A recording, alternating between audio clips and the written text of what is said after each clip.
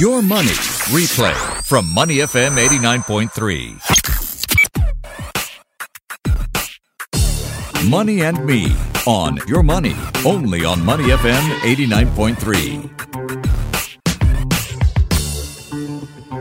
This is Money and Me. I'm Michelle Money, part of the show where I get tips on how you can grow your savings, make smart investments, spot the latest trends on the stock market. Today, we are going to learn how to retire early. I cannot be more excited. I'm speaking with Benjamin Chua. He's just passed me a copy of his book, Hot Off the Press. He's a HR professional, an investor, and author of a brand new book called Buffett on Fire, a practical guide to achieving your financial freedom using the Buffett way. Welcome, Benjamin.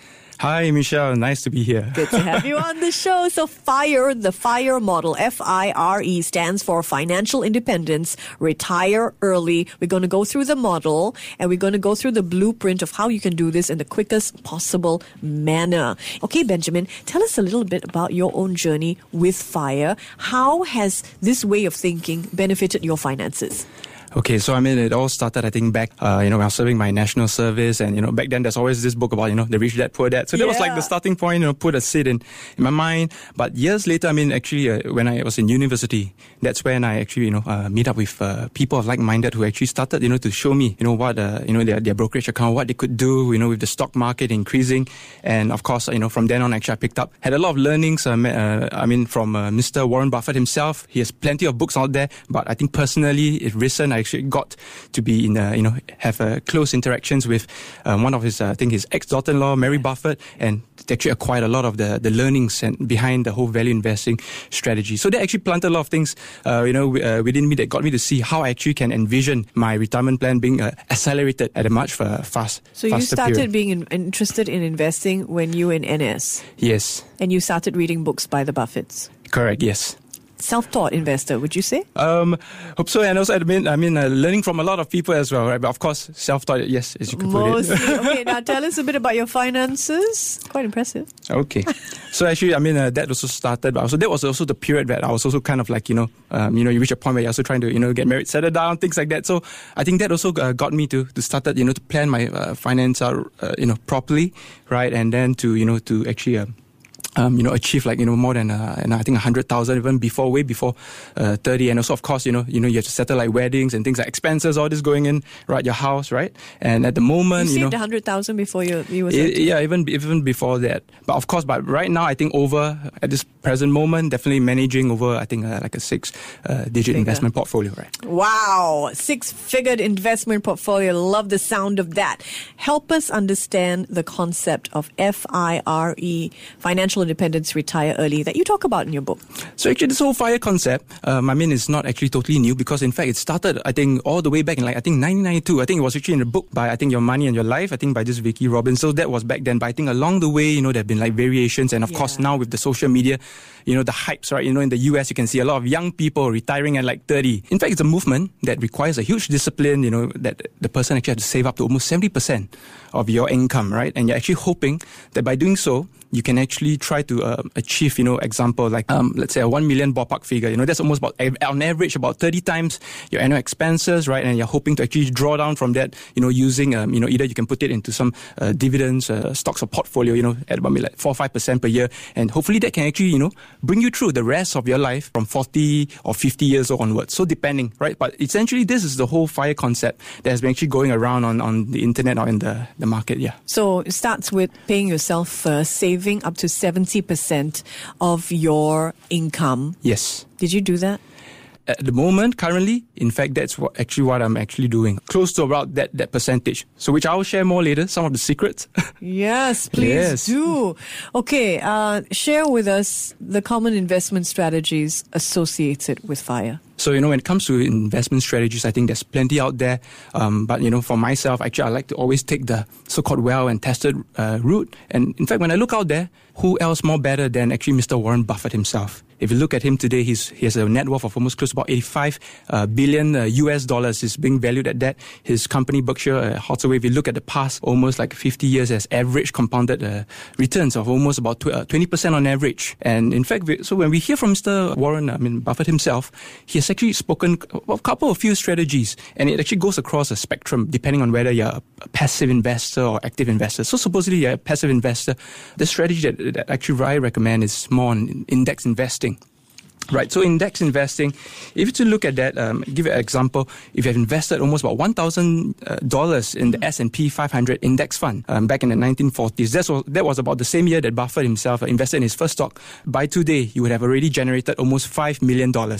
Right, just $1,000 invested in an S&P 500 index, and that would have given you about $5 million. That's almost about close to 12% returns, right? By just doing, you know nothing about stocks, but you can just invest into an index fund. And just some quick takeaways for Singaporeans is that, unfortunately, the STI, has actually quite a bit of slow growth. So if you're really into index investing, I would really suggest, you could actually buy, I think, follow the US S&P 500. Some of the quotes will be like the Vanguard S&P 500 or the iShares Core S&P 500 ETFs, exchange traded funds, right?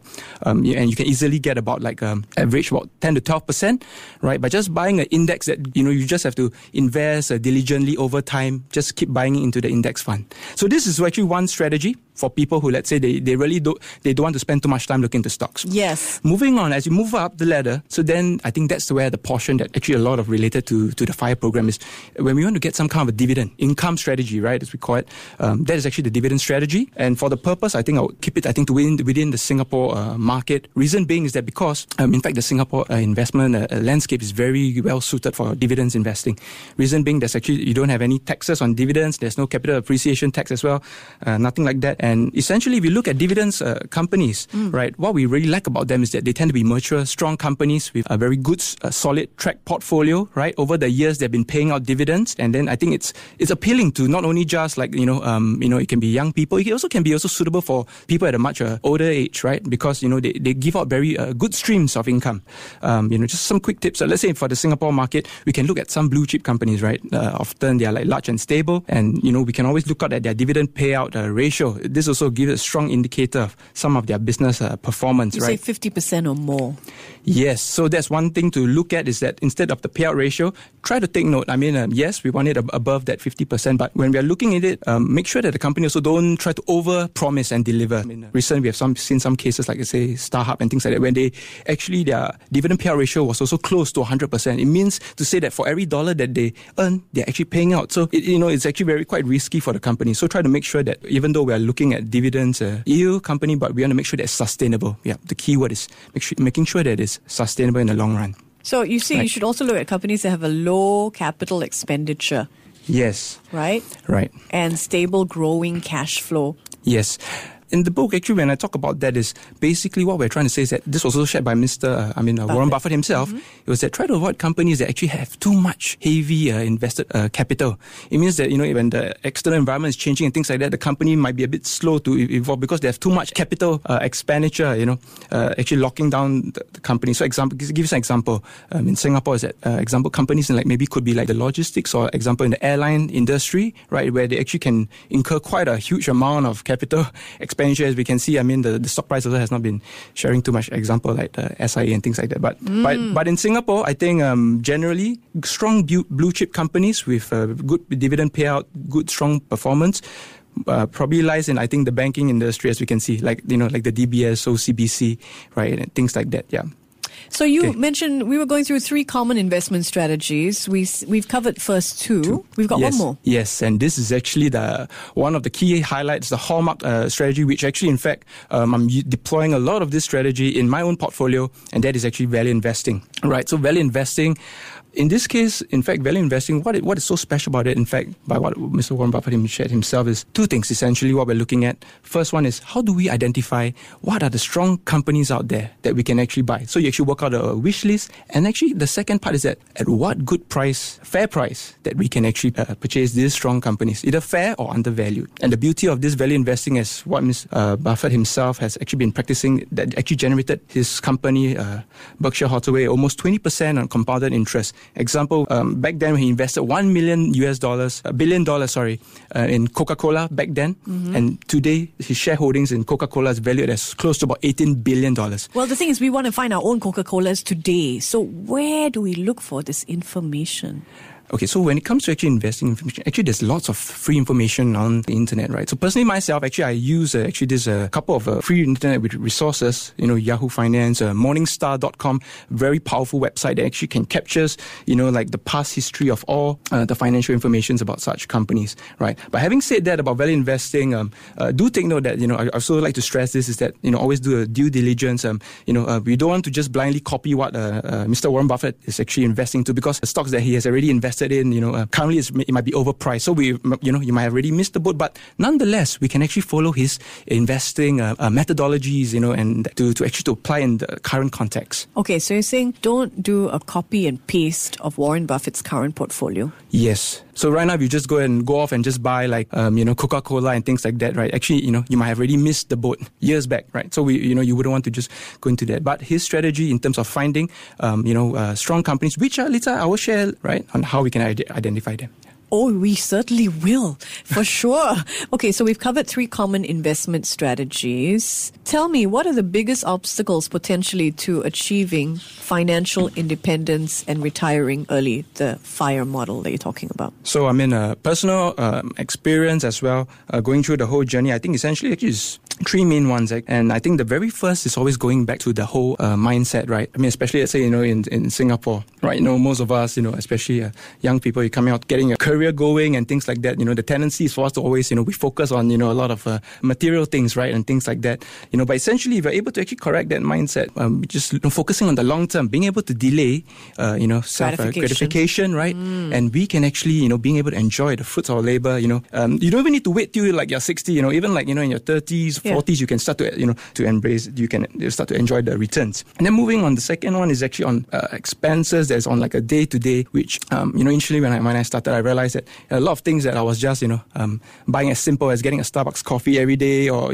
subscribing to Netflix and things like that. So there are a lot of this small incy bits of expenses that, I really strongly encourage people to really relook. Take some time, go through, your 1 month of expenses, find out all the areas that you could possibly try to reduce, even just coffee, things like that. And of course, what I will always stress, personally, I prefer to spend my money on experiences, like travel, time with your family, rather than getting material things. So that's one. And the last one, very important, right? We talk about saving all that, but the final one is actually on how do you increase the returns on your investment. I think a lot of times, what we see is that in Singapore, people, they take advice from could be their friends, could be someone on the street, some advisor, things like that, and end up, they buy into investment products that either have, too much of transaction fees, commission fees, and that actually erodes away all your investment portfolio. And also, on the same time, sometimes people might look into like short-term gains and, end up, it becomes very risky. Instead, look at investment products or in strategies, example like, value investing, dividend strategies that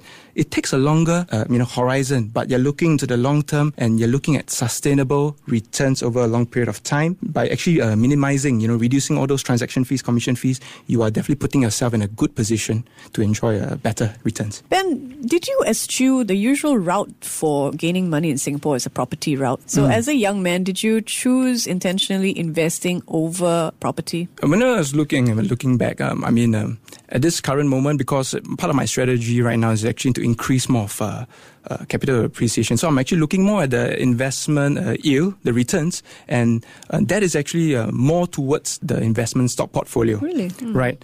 So, of course, in Singapore, definitely we know that, you can invest in properties, but when you compare both are actually different asset class. So you look at it, right? Yes. I just asked this question because I'm increasingly finding people who have told me that they have created their wealth by looking away from that traditional model in Singapore of, buy your first property, then flip it, and then buy a bigger property and flip it, and then get 2 properties. So I just wanted to know a little bit about your own personal approach to growing wealth? So, in fact, you're right to say that was actually the traditional model. But as you can tell recently, the Singapore government is stepping in, right? There's a lot of cooling measures. There's like all those additional buyer's stamp duties, things like that. So, in fact, it's getting harder to flip your property, and there's lots of huge debt leverage, right, on that. And of course, what Mr. Warren Buffett himself has shared, right? We always try to reduce that. You want to put yourself in a situation where you incur too much debt. And that's why personally I prefer, right now, part of my wealth is actually grown through my investment portfolio. Okay. Right. Now, you promised to take us a little bit more into Buffett's strategy and methodology. What do you want to share with us today about, I suppose, picking a stock? The key is, how do you find those undervalued or fair valued stocks, right? With regards to that value investing strategy, I think let's all go back to the rule number 1. Right, by Mr. Buffett himself is always never to lose money, and rule number 2 is never forget rule number 1. So, if you look at generally how Mr. Buffett how he invests, he's in fact a collector of business. He's not just buying into just stocks or paper, things like that, but he's really looking to how if I'm investing today, am I able to actually hold on to the stock? I'm willing to invest in something for the next 10 years. Supposing the stock market closes down, I'm able to actually hold on to that, right? And so essentially how I actually go about to look at stocks, let's say it could be in the Singapore, but for myself, actually, I invest more into the US market because of the growth and things like that. First, let's look at, when we are looking at companies, I think first off, always let's look at whether do they have strong growth earnings, right? So I think that's really one, and that you can actually tell that in terms of the return in its invested capital, or you can look in terms of the returns on its equities, ROE, right? Things like that, which you can actually fire off those financial websites that I shared earlier on, right? So looking at that. Second, I think what we really want to look at these companies that, we want to make sure that they have a strong track record. So again, I know nowadays sometimes, people, we can just jump into buying IPOs, but, personally, I wouldn't do that. I prefer to look at companies with a strong track. They have at least almost more than 10 years, being listed. So at least you can see the data. Right, you can see that there's a nice, hopefully we can see a growing trend upwards, and that gives you an indication of the business performance, whether the company is earning healthily, things like that. So that's usually the kind of indications first, how to identify strong companies, right? And an example, so, it could be, the US, example like Apple, Facebook, things like that. So they have very strong fundamentals. The second part to it, how do you identify? And I think that's what we call valuation. What price, right? So, sometimes people might just go for, it doesn't mean that if it's cheap, it's good, right? Personally, we always prefer to buy a company at a fair price, right? But you're able to generate a good business, a strong business at a fair price, rather than buying, buying a fair business at a cheap price. Yes, correct, right? And what we can actually look at, is probably we can look at the price to earnings growth, right? PEG, right? So there, usually I look at that. If it's close to about 1, it means that it's more fair or undervalued, right? So these are just some indicators, quick tips that you can immediately apply when you're trying to filter through some of the companies that can go with the value investing strategy. Is there a way that we can sort of accelerate this FIRE process once we've got some of it going? Okay, so this is the best part where, let's say we are already on track. So how can we actually fine tune? And I think it also probably goes back to just what I was sharing. Essentially, I think 2 components, right? I think one is really about trying to, either you can reduce expenses as well as sharing. So really, looking through, again, your whole entire current, expenditure, things like that, right? Try to reduce, we're saying, small expenses here and there, right? Of course, things you can easily, look at, example, like, are you paying too much for your insurance, things like that, are you putting your money in a good bank account, right? So that's actually just one, which I'll just keep it short over there. But I think the second one really, as far as I've been sharing so far, is really nowadays for people to really relook at their investing strategy. Are you putting your money into, like, example, like a unit trust, or like mutual funds, which actually there's lots of high transaction fees and things like that, right? So instead, going back to what I was sharing earlier on, even if, let's say, you're a passive investor, right, by just switching over and just putting your money into an index fund, you're able to generate almost close to about 12% returns, which is already so much higher than, on average, if you were to put into even like an investment-linked fund or a mutual fund, at 4-6%. I've got a question for you, Ben. Yes. Which investment product would you recommend someone new to investment who can only afford a monthly amount of max 300 or one-off 1K to 3K? Assuming, let's say, a person, you're quite new to investing, right? Let's say if you're really a person, very passive investor, right? Maybe you don't even want to, buy the investment products yourself on a brokerage. You can actually use what they call it nowadays a robo-advisor. Very common nowadays, right? Yep. So you just have to choose on the market, automatically deducts a certain amount, 1,000 or 3,000, depending what you are comfortable with. And it goes into buying different market indexes over a long period of time. So in a very quick, easy way, you're actually diversifying across a span of different markets and index funds. So that's one. And of course, as what I was sharing on, if you're able to just put a little bit of effort, just setting up a brokerage account and buying the index fund directly yourself, ETF, the market index ETF fund yourself, you also can just generate that, that 10 to 12% average rate I was talking about, the S&P 500. So another question, how do I invest in the S&P 500? So you basically open a brokerage account. Yes. So, typically you can actually just open, brokerage in a Singapore brokerage account, right? But for myself, because I invest in the US market, so I prefer to actually open up with a US brokerage account. So I'm using TD Ameritrade, right?